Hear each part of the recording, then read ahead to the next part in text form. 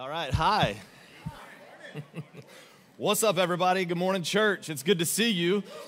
Hey, it's day number 8 of 21 days of prayer. If you are new to our church, you're going to hear what that's about here in just a moment. But if you're part of our church family, you know Jesus said, my house will be called a house of prayer. And so we emphasize it here. We prioritize it above everything else. And so with that, we host prayer services daily. So we do 21 days of prayer, and in this season also fasting. And so I hope and pray that you are participating in both prayer and fasting with us, your church family. And so when we do that every single night, if you did not know this, every single night, Monday through Saturday, we host 1-hour prayer services next door at a property that we own. We have a building over there where maybe some of you checked your kids in this morning. And so every night, 6 to 7 p.m., we host prayer services there. And I just want to say, Church on the Rock, you guys have been unbelievable. Like, the turnout has been amazing, I would like to say. So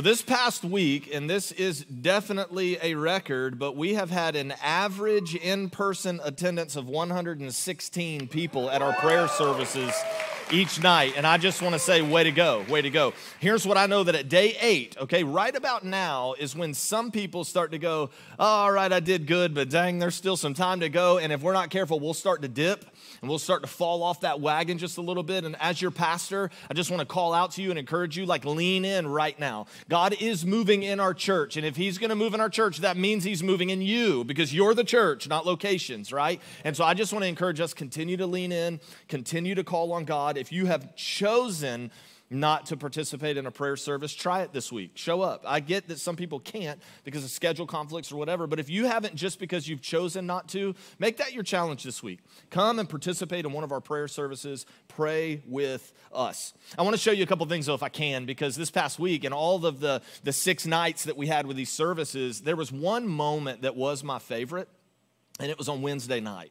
And so here's what I love about Wednesdays, that typically in the building that we have prayer in on Wednesday nights, our youth meets. So we have a youth group, and they gather together, and they do, like, youth stuff, right? So us old, like, crusty people wouldn't enjoy it, but they love it, and it's really good.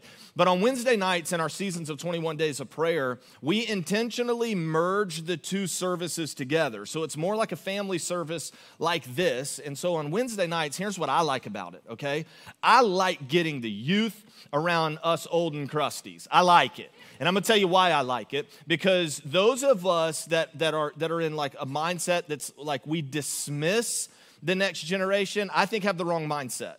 And I think it's really, really good for us to just get around them and just see that there is life, there is hope, that there is giftings and callings on the inside of the next generation in the kingdom of God. And I love the fact that we get around there and be like, dang, I wish I had that kind of energy. You know what I mean? Or, man, like, they're so happy, or whatever it is. So I love smashing them together, because I love to remind us that are aging that, man, the future of the church is really, really bright. Okay? But I also like to get you around them, because they can also dismiss you because you're just old and archaic and you don't know anything, and oh my gosh, my parents and my grandparents or whatever. And so I just love to smash the 2 together, because I also want to remind the next generation of our church that, like, hey, there are things that can be learned from those who have gone before us. Really good lessons. I mean, the Bible talks about this. It is foolish for us to forget each other because of age. I think it's a silly thing. And so we intentionally smash the 2 things together on Wednesday nights during 21 days. And I wanted to show you a photograph. This was my favorite moment of prayer this past week. Jeremy was leading, you know him, he was leading us in worship this morning, and he brought look at all those students up there and student leaders. He just brought them, he was like, hey, if you're in the youth, I just want you to come up onto the platform. And so in our prayer services, we all conclude in prayer together. Like, we like bunch up and we just call on God together. And he had all the students up front, and then all of the rest of us were just on the floor. And I was like, this is my vision. Like, here we are, all smashed up into one family, doing one thing, calling on one God. Come on, somebody. It was exciting. So I just wanted to show you what it looks like. Hopefully to say, like, that looks cool and that's intriguing. I would love to participate. Please come and join us this week. I also wanted to say this, that on that night, okay, on that very night when that picture was taken, there was 129 people in that room, 129 of us, okay, calling on God together. Simultaneously, there were 19 other people downtown serving homeless people. Show them that photo, if you would, making a difference, in our community. I just thought this was awesome.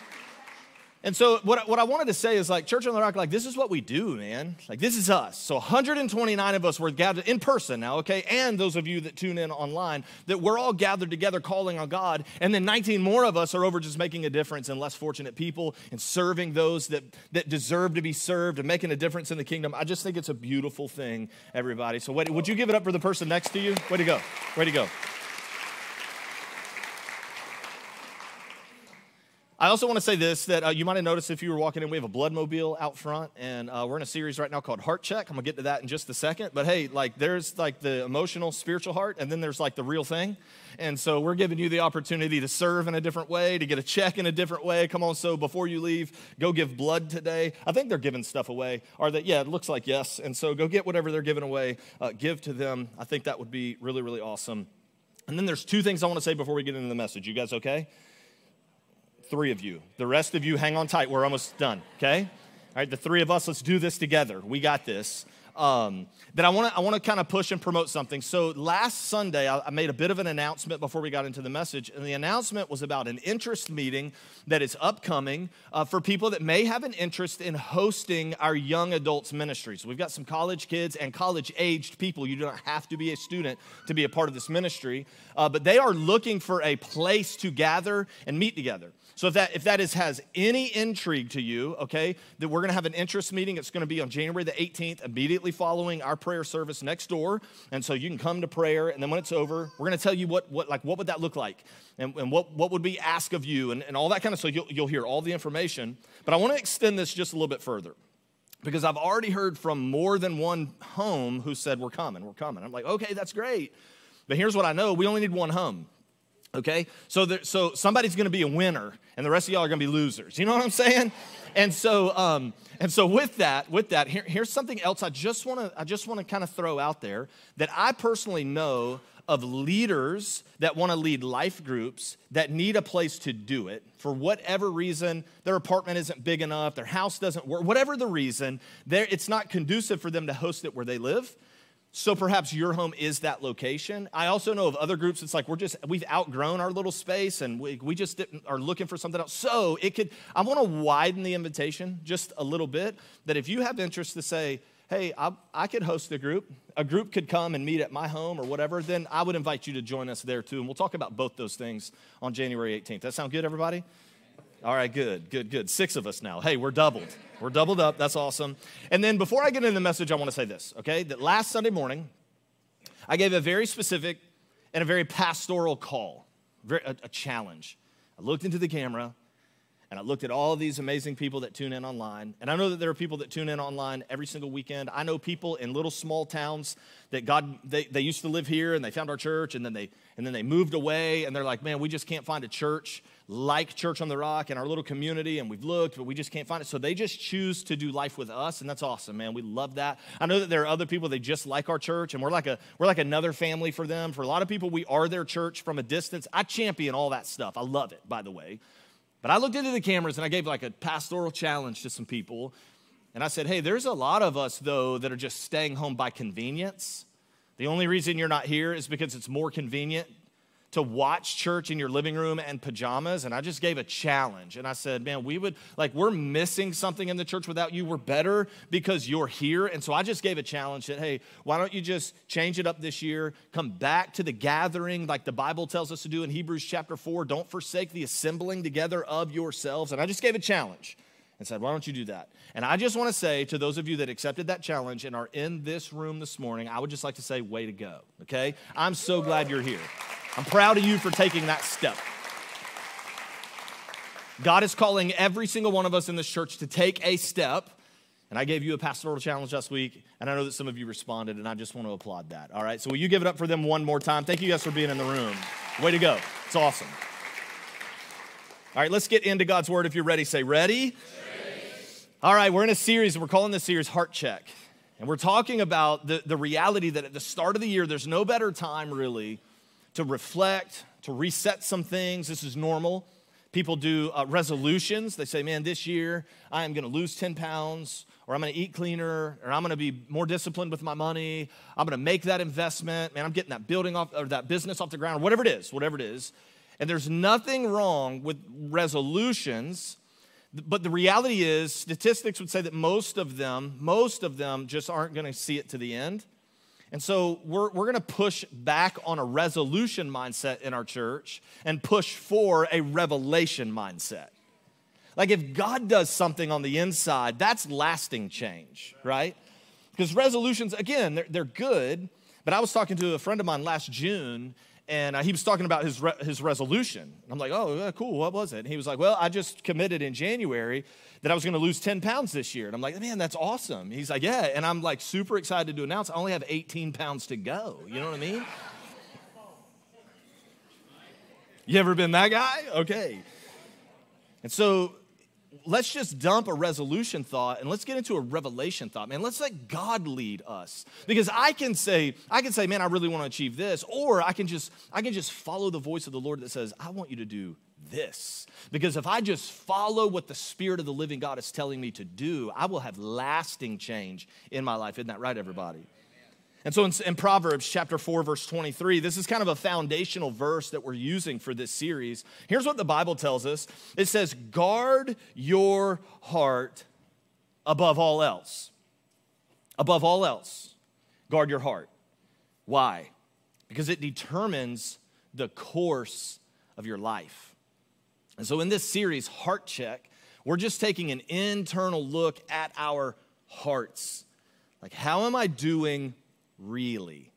And so we're intentionally digging into the matters of our heart in this series, and we're looking at what Jesus has to say about that. We're looking at what Scripture would have to say about that, and we're looking at, like, what would God call us to do in order to get our hearts in the right place, because we need to maintain our hearts. That's why we check them. Amen. Because I don't know if you know this, but when we drift, we always drift in the wrong direction. Just always. That is the propensity. So let's just make sure that we keep disciplines that align our heart with God's heart. Now we're studying out of the 6th chapter of Matthew. This is a portion of what's called the Sermon on the Mount. So this is like Jesus' most popular sermon that he ever gave. And he talked for a long time about like 118 topics. It's unbelievable. But it's like, you're Jesus, I'm not. I can teach one topic at a time. You're God of the universe. You can just do whatever you want. And he unpacks this long, incredible sermon where he just hits all these different topics. And we've been looking at the 6th chapter of Matthew. And last week, here's what we read. I'm going to overview it really quickly, and then we're actually going to read it again. But Jesus said 3 things in these verses that I emphasized last Sunday. And he said things like this. He said, when you fast, and when you pray, and when you give. He sort of gave some instruction to that. And what we talked about last week is that Jesus did not say it in a way that was like, well, if, you feel like it's a good idea to, and you do it. It was almost emphatic to say that followers of Christ Jesus do certain things. So they give, so when you give, etc. And they pray, so when you pray, etc. They fast, so when you fast, etc. And then there's other things that we're going to get into in this series, like forgiveness and other things like that, okay? But today, I want to look at the same exact text, but I want to show us some things that we're going to emphasize today, because last Sunday, we talked about the attitude of the heart. That's today. Last week, we talked about the action of our heart, like what we do. Because how many of you know that action matters? Okay? Action really matters. Like if I intend to get a job, that's cool, but getting one is better. Okay. And so what we talked about was that if Jesus is saying to his followers, when you fast, when you pray, when you give, etc., that we should put that action into our lifestyles. And so there's a challenge. By the way, if you missed that message, I would highly recommend that you go back and watch it in full. I really would. And not because I think I'm awesome, because I think it was God's word for our house, okay? And so if that is the thing, then I should put the action to it. So as a follower of Jesus, if I'm a follower that is not praying, I need that action in my life. If I'm a follower that is not fasting, I need that action in my life. If I'm a follower that's not giving, I need that action in my life. And so we talked about how sometimes attitude follows action. That, you know what, I wasn't into it until I started. And I'll prove it right here. How many times have you ever left the gym and you're like, man, I almost didn't go this morning, but I'm sure glad I did. I feel better because I actually got up out of the bed and I went, right? And we all have those kind of moments. Like, I wanted to eat that cheesecake so badly. Oh my gosh. But my action chose not to, and now I'm like really glad because I'm trying to lose 5 pounds or whatever it is. Sometimes our attitude follows our action. And then, of course, sometimes our actions follow our attitude. So let's look at that today, okay? Let's go to Matthew chapter 6. We're going to read 18 verses of the Bible. So calm down, brace yourself. Here we go. Jesus is speaking, and he says, watch out. Don't do your good deeds publicly, and I want you to notice, to be admired by others, for you will lose the reward from your Father in heaven. And here we go. Last week, when you give to someone in need, don't do it as the hypocrites do, blowing trumpets in the synagogues and the streets. Notice, to call attention to their acts of charity. I tell you the truth, they have received all the reward, I can say words, all the reward that they will ever get. Verse 3, but when you give, and there's that action part, but when you give to someone in need, don't let your left hand know what your right hand is doing. Give your gifts in private, and your Father who sees everything will reward you. Verse 5, when you pray, there's the action. Don't be like the hypocrites who love to pray publicly on street corners and in the synagogues where everyone, and here's today's emphasis, can see them. Okay?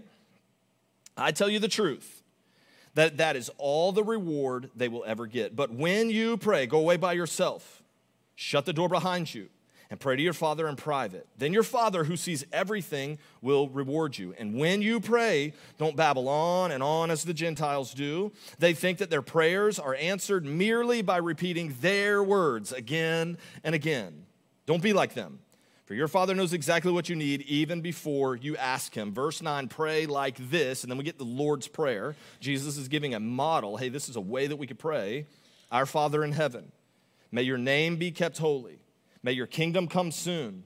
May your will be done on earth as it is in heaven. Give us today the food we need, and forgive us our sins as we forgive those who sin against us.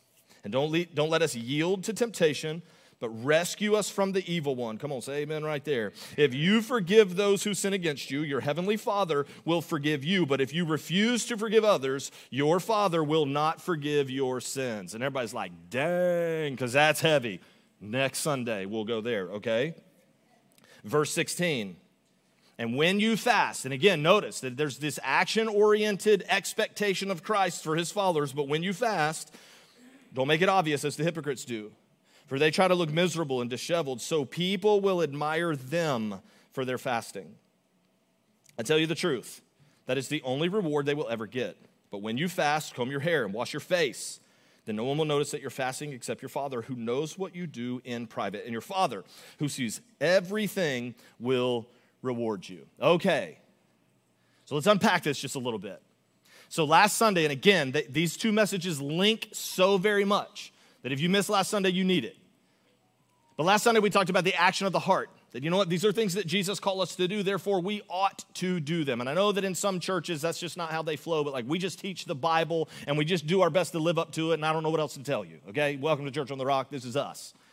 And so there are just things, realities. In fact, me and my brother-in-law pre-service, he's been serving with me forever and ever, amen, and we were pre-service talking about the reality of fasting and how there's just so much in our flesh that always wants to talk us out of it. Like, no, come on, there's got to be a better way or a different way, or let's just not do this or whatever. But what we talked about just this morning was, you know what it really is? It's a spiritual discipline. It's a discipline that must be kept. In order for me to check my heart and keep myself right before the Lord, these are things that followers of Jesus do. But at the same time, the Bible is saying, but watch out how you do them. Because if I were you, okay, if I'm you, and especially if I'm skeptical you, and you read me Matthew chapter 6 in a sermon that says when you pray, when you fast, when you give, et cetera, when you forgive, blah, blah, blah, and then it says, but don't do it publicly, I'd be like, psh, Your whole church is fasting, bro. That's pretty public. It's on your website. You're promoting it every weekend. You're doing all these things. You guys are gathering to pray. You're showing photographs, and you're talking about all the stuff that you're doing. And the skeptical me would be like, gotcha. But let's just talk about that, can we? All throughout the Bible, you can find it everywhere. You can find where God would call people, groups of people, to pray and to fast and to give. In the construction of the temple, they brought all these gifts that, man, we're going to provide gold and silver and stuff we're going to give to the construction of the temple. In times of desperation and need, we're going to call on God. There were leaders that would say, they would even tell people what to fast. You're not to have any food or any drink for 3 days. Don't do it. Now, we don't do that here because I'm not the Holy Spirit, right? God never said that to me. I just want God to speak to you. So there could be a conflict of interest if you don't know what you're looking for to say, well, which one is it in our church? So are we supposed to do this privately? Or are we doing this publicly? And the answer is yes. Because it isn't about the public gathering. It isn't about the corporate fast. It isn't about the prayer service. It's about the attitude of the heart within it. Because if you notice everything that I highlighted in today's text for emphasis, it was all focused on us because Jesus is challenging the attitude of our hearts in it. So it isn't that he's saying you shouldn't do it together. He's saying you shouldn't do it to be publicly admired by others. You shouldn't do it to call attention to your acts. You shouldn't do it so people can see you. And you shouldn't do it so that people will admire how spiritual and righteous and holy that you are. And so he's saying the action is important, but so is the attitude. So which is it? Yes. Like it is both. Because here's the thing that I pray. I just pray with all of my heart that in our church, okay, I'm not responsible for the entire church or the whole body of Christ. I will stand before the Lord and give him an answer for this one, okay? So I'm going to preach to this one and lead this one. You with me? And forever, I just pray that our church would be the church that always checks this at the door every single time. Because here's the reality. If you have all the action, but you have the wrong attitude, that equation equals self-righteousness. Here's what we'll do. Well, I fasted all week long. Here's what we'll do. You're having coffee? Oh, geez, I have had 0 caffeine since Sunday. Oh, man, you're only fasting dinner? Well, my family's been fasting 2 meals a day for 7 days. And self-righteousness will start to rise up on the inside of us. Because self-righteousness is a deception that is only focused on action. It is action only. This is why, and I'm going to be a little bit bold here and vague at the same time, that certain religions, in my opinion, and denominations, in my opinion, have completely missed it. Because it is all about what you do and what you don't do. It has nothing to do with why you are doing it or the heart behind why you are doing it. This is why some people live in complete and total worldliness, and then they show up to a service every once in a while, and everything in their mind is okay because they've been deceived by the enemy to believe that it's only action-oriented. Jesus challenges this in the Sermon on the Mount to say it isn't just action, it is also attitude. It isn't what you do, but why are you doing it? Can I give you an example? Can I let Jesus give you an example? All right, in Luke chapter 18. Luke chapter 18. Verses 10 through 14, Jesus is teaching a parable, like he made up a scenario. He's telling a story. And watch what he teaches in this parable. He says, 2 men went to the temple to pray. One was a Pharisee. Let me explain that. Like a religious person, a religious leader. Very spiritual. Probably got the degree and the credentials in the office of the Pharisee, probably a framed thing from the seminary. Got it. Check. All right, so 2 men go to the temple, to God's house, and what do they go there to do? They go there to pray. And one was a Pharisee, and the other was a despised tax collector. Just time out, that in the context of this story, at the time that Jesus is telling this story, he's using a Pharisee, which is like a religious leader, and then he's using a tax collector because what he would have defined for the people is like the opposite end of a pendulum. Now, if you are a tax collector today, way to go, right?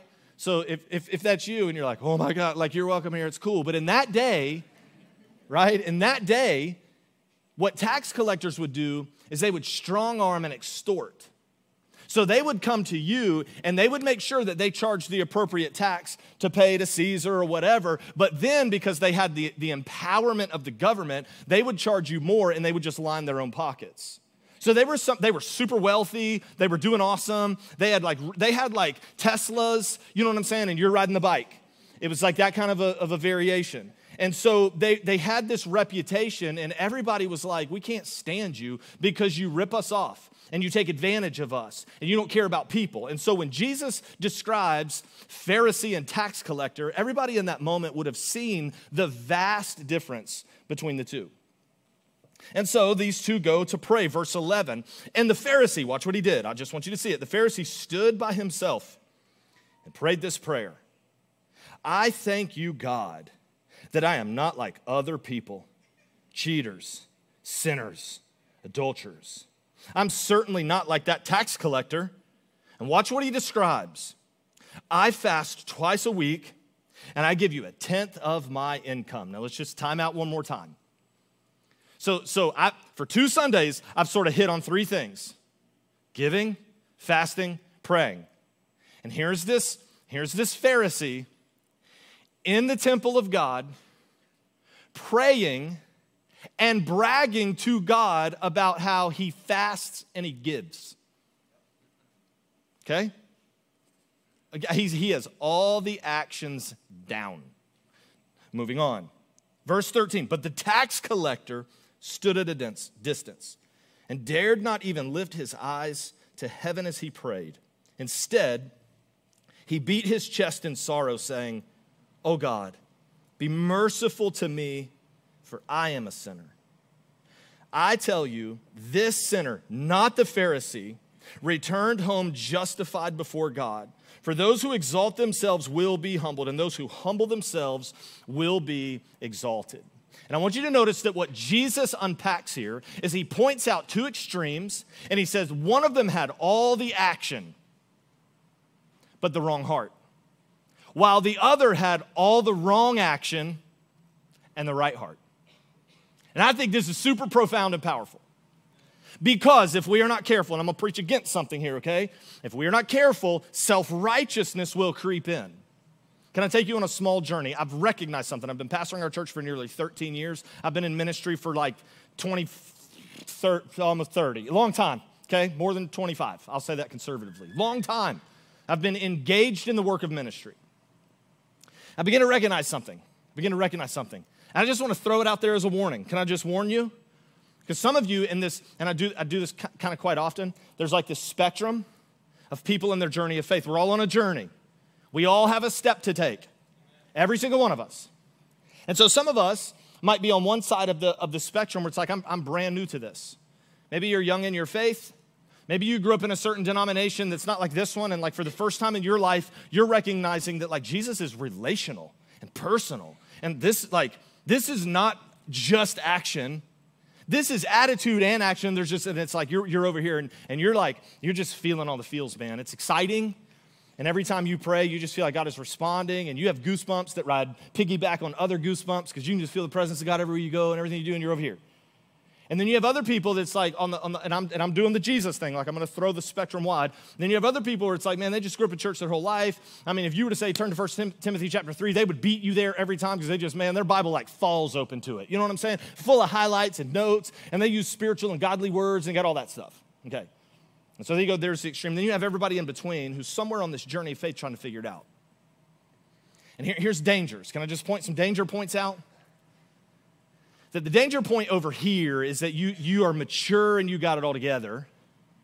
And when you look down line and you see these other people who are entering into this faith and they're figuring some things out, and there is probably action in their life that they don't even know is wrong action, but they just don't know. And if we're not careful, we can look down our noses with our long fingers and say, how dare they?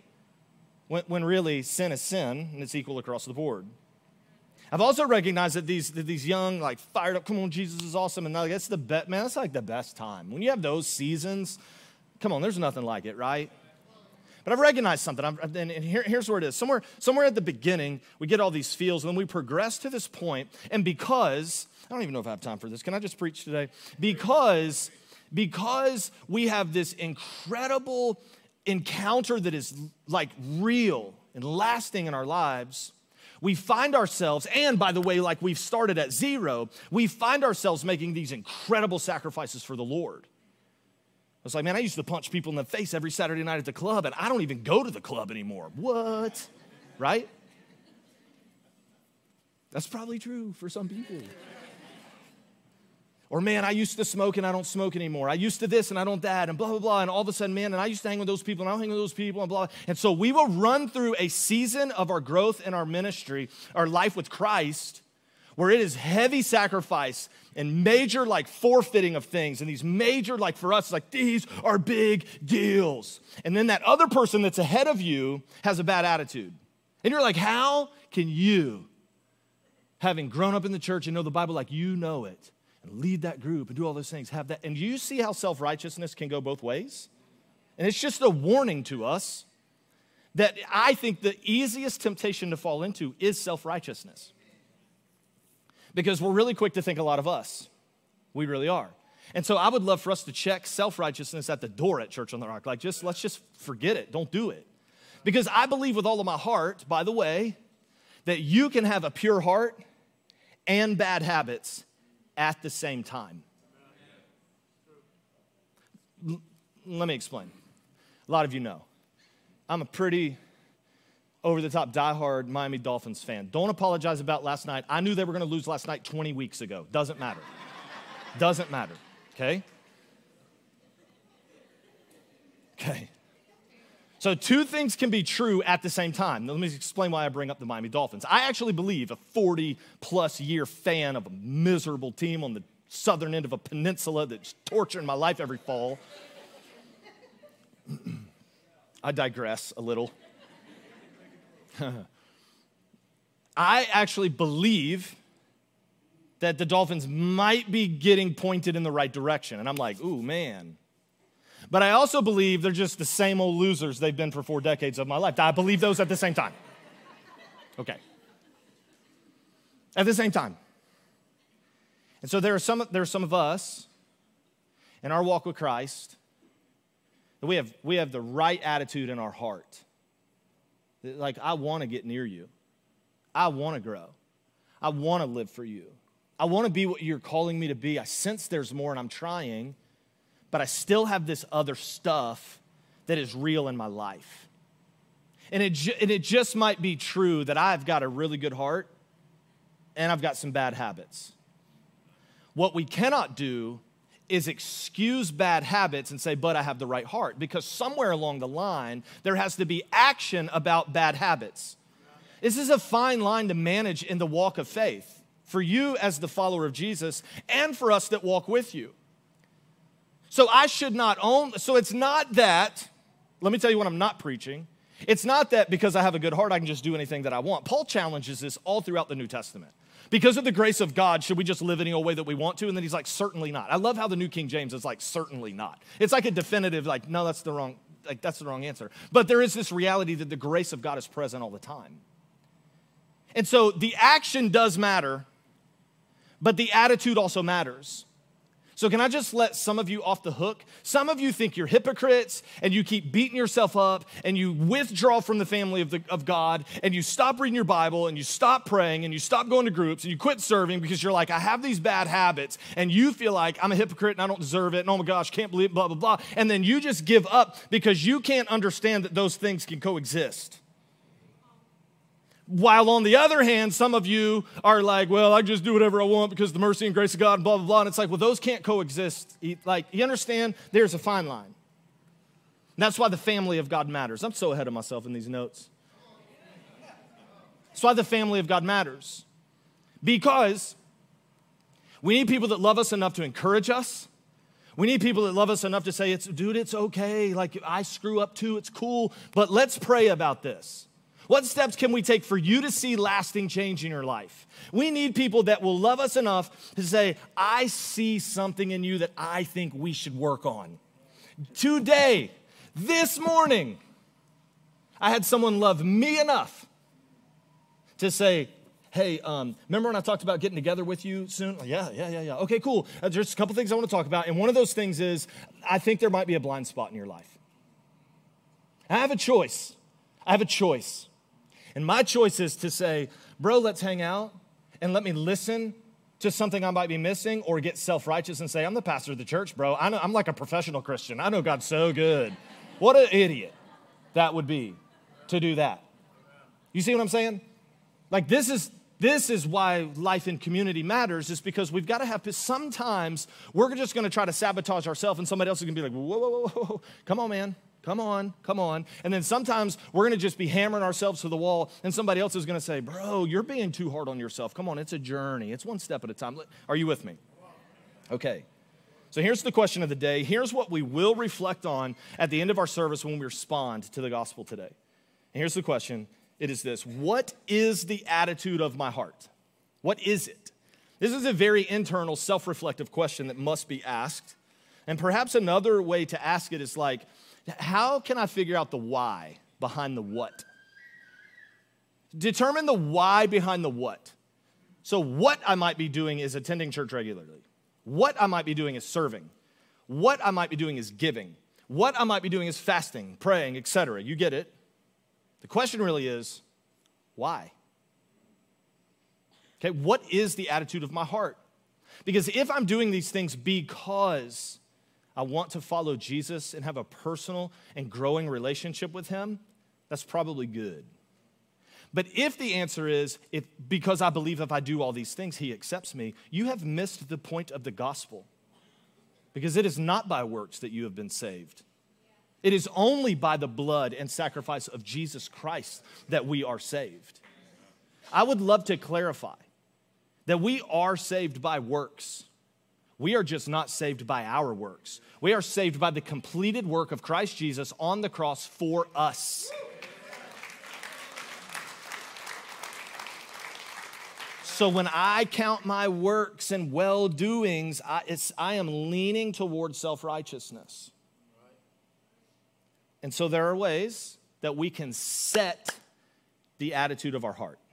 I'm going to give you just 3. This is not exhaustive or exclusive. It's just 3. Ways that we can set the attitude of our hearts. Here we go, number 1.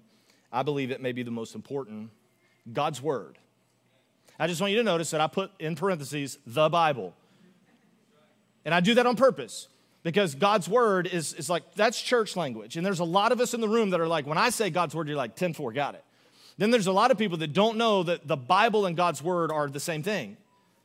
And so I want to make clear to you that one of the best ways to set my heart with the right attitude and the right action is to stay in God's Word, the Bible.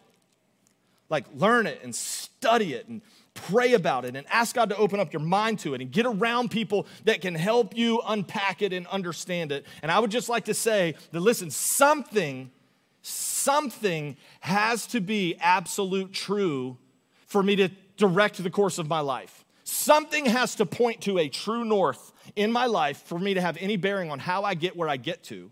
And I just want to say unapologetically that for the life of the Christian follower of Jesus, it should be God's Word and nothing else.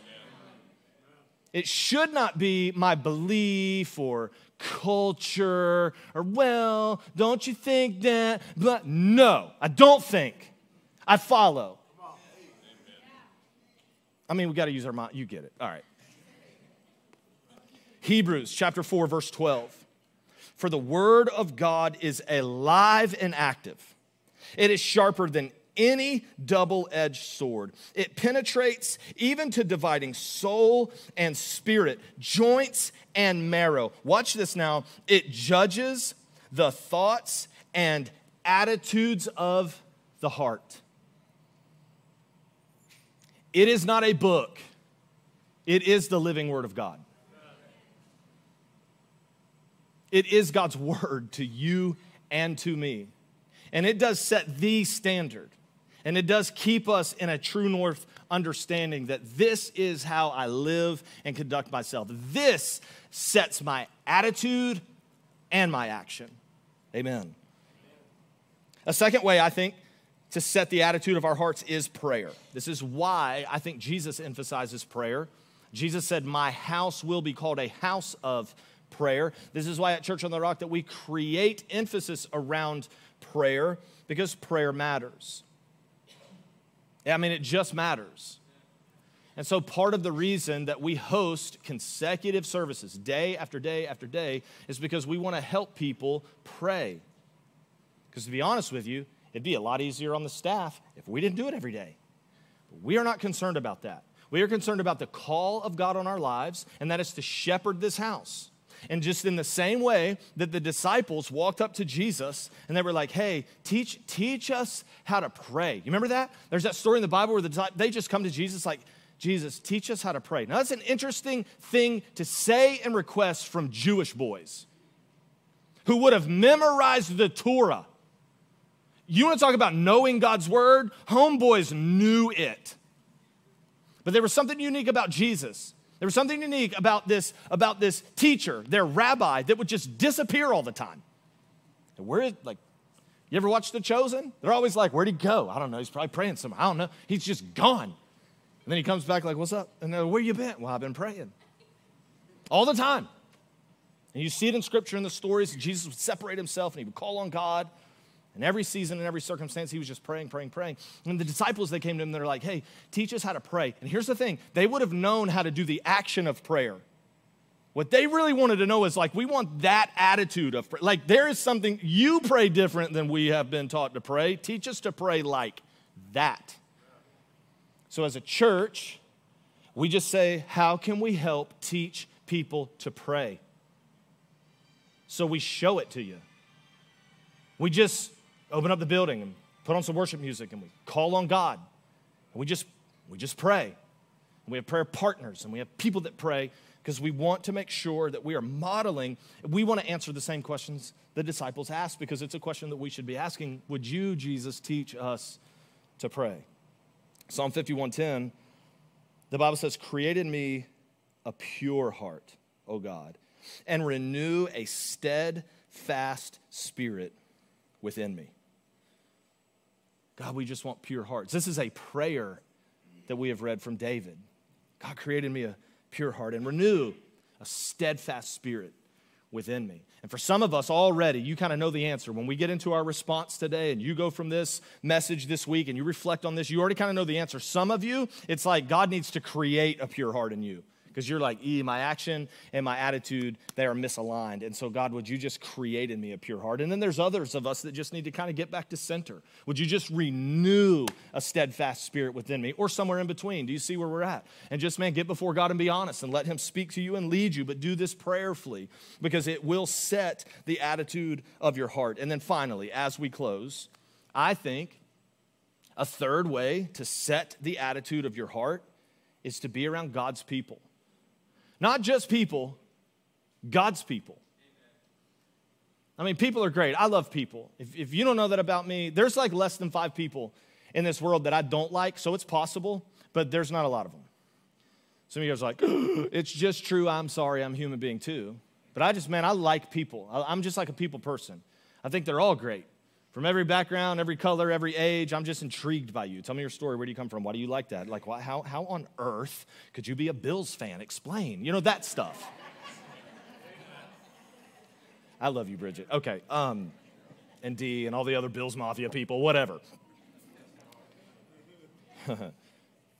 I love people. But, man, there's something about being in the company of God's people. It does matter. Remember last week we talked about the action of the heart, and we read from Hebrews 4 where he's like, don't forsake the assembling together of yourselves. And then he says this, as some people are in the habit of doing, like cut that out. And there's a challenge that like you need God's people. And it's not just that you need people, it's that you need God's people. You need the kind of people that are trying to take you where you're trying to go. Because the truth of the matter is that some of us, if we would change who we run with, we would see the freedom we're hoping for. The Bible says in Proverbs, walk with the wise and become wise.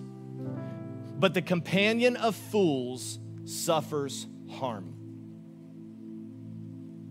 And listen, warning everybody, following Jesus will cost you everything. I'm just telling you right now, everything. It won't cost you things. It won't cost you everyone. He gave everything for you, and he's asking for everything in return, just everything. And so there might be seasons in your life where you feel lonely because you're trying to vacate from the fools. Well, Pastor Josh, how do I know if they're a fool? Well, the Bible says that the fool says in his heart, there is no God. So let me ask you this. When the people that you're around, do they live like there is no God? Oh, okay. Maybe that's not your people. But who are people that have a heart for the Lord? And I'm not talking about perfect people. They don't exist. But they have the attitude of the heart for God. And the action of the heart is on display. That like, I'm doing my best, man. I'm doing my best to get my action and my attitude aligned, and I'm doing my best to just do this thing right before the Lord. Those are the kinds of people that I want to surround myself with. And so perhaps this coming week, for some of you, here's the challenge. Choose new company. Don't go to the poker game. Come to prayer. All right? Don't go to the club. Just come to prayer. I mean, the club's going to start way later anyway, so you could probably do both, but by the time you leave prayer, you're not going to want to.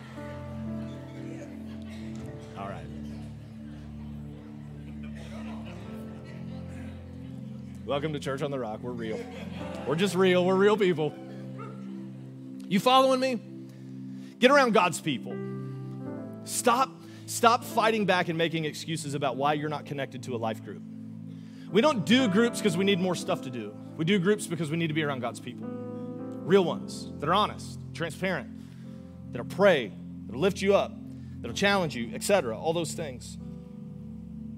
Maybe you just need to get on a team and just make a difference. Why? Being on a team is a lot like being in a life group because you're going to unite on a regular basis with God's people around a common theme. It's very similar, very similar. And maybe just doing something for others gets you away from yourself and out of yourself. And maybe getting around God's people is going to send you through a season of loneliness because it's like, well, I know those people, but I know I shouldn't walk with those people because they're fools. And I know that I need to find new people, but I don't know them yet. And I'm just telling you, like, that's why the church exists. Like, hello, that's why we are here. And I think this is my favorite part about our church. I got to quit. My favorite part about our church is that you're just real. And I dig that, man, about you, okay? You're just real. All of us walk in here understanding that we don't have it all together, but we're trying. And so when we get around other people that don't have it all together, but they're trying to say, oh, cool, join the club, welcome to Church on the Rock, this is us. It is. I think that's beautiful because it'll always keep self-righteousness out the back door, and it'll always keep us perpetually leaning toward the heart of God. And then perhaps our attitude and action just align, and then they just converge in the middle. Galatians 6, 1 and 2. Dear brothers and sisters, so he's talking about those in the family of faith. If another believer is overcome by some sin, that happens, or we wouldn't be taught in Scripture about what to do about it. You who are godly, and I love these words, should gently and humbly, what are we called by God to do? Help that person back onto the right path. Gently, humbly, help that person. Stop being self-righteous and shooting the wounded. All right, be humble and grab a first aid kit and run to support. They are bleeding. And they need us. That's us. That's our job. And be careful. I just love it, man. The Bible's so good. Just be careful not to fall into the same temptation yourself. Share each other's burdens, and this way you obey the law of Christ. Listen to me, everybody. In our church, we want right action. We do. That stuff is super important. But it's so important that we also have right attitude.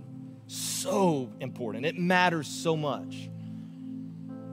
So today, as we prepare to respond to the gospel, it's going to be a time of reflection. I'm going to read a verse from Psalms that we're going to use as our focus for reflection. Before we do that, though, however, would you just stand? I'm going to land this plane right now. We're about done. I'm going to ask you, though, don't leave. Because I know as soon as I say amen and I walk right over there, I know that a third of you are going to be like, church is over. Listen, I'm going to say, don't do that today. What if you just stayed, worshiped with us, reflected about the attitude of your heart and just let the Spirit of the living God move you toward an action today. That would be my hope. But with every head bowed and every eye closed right now, nobody looking around, I want to make an invitation, give an offer, and here's the offer. Maybe you've never stepped into a personal relationship with Jesus. And at our church, we just give people the opportunity to do that every single Sunday. That's just what we do. So maybe that's you. Maybe you've just been really, really far from God and you just need to reconnect with Him. All right, cool. This is your moment too. So we have a prayer that we pray. There's nothing unique or special about the prayer. What matters is the attitude of the heart. But our whole church is going to repeat this prayer after me because we want to support you in your moment with the Lord. And here's our prayer. I want you to say, Dear Jesus, I give you my life. All of it. Come into my heart. Forgive me my sin. Wash me. Cleanse me. Make me new. All that I am is yours. In Jesus' name, amen.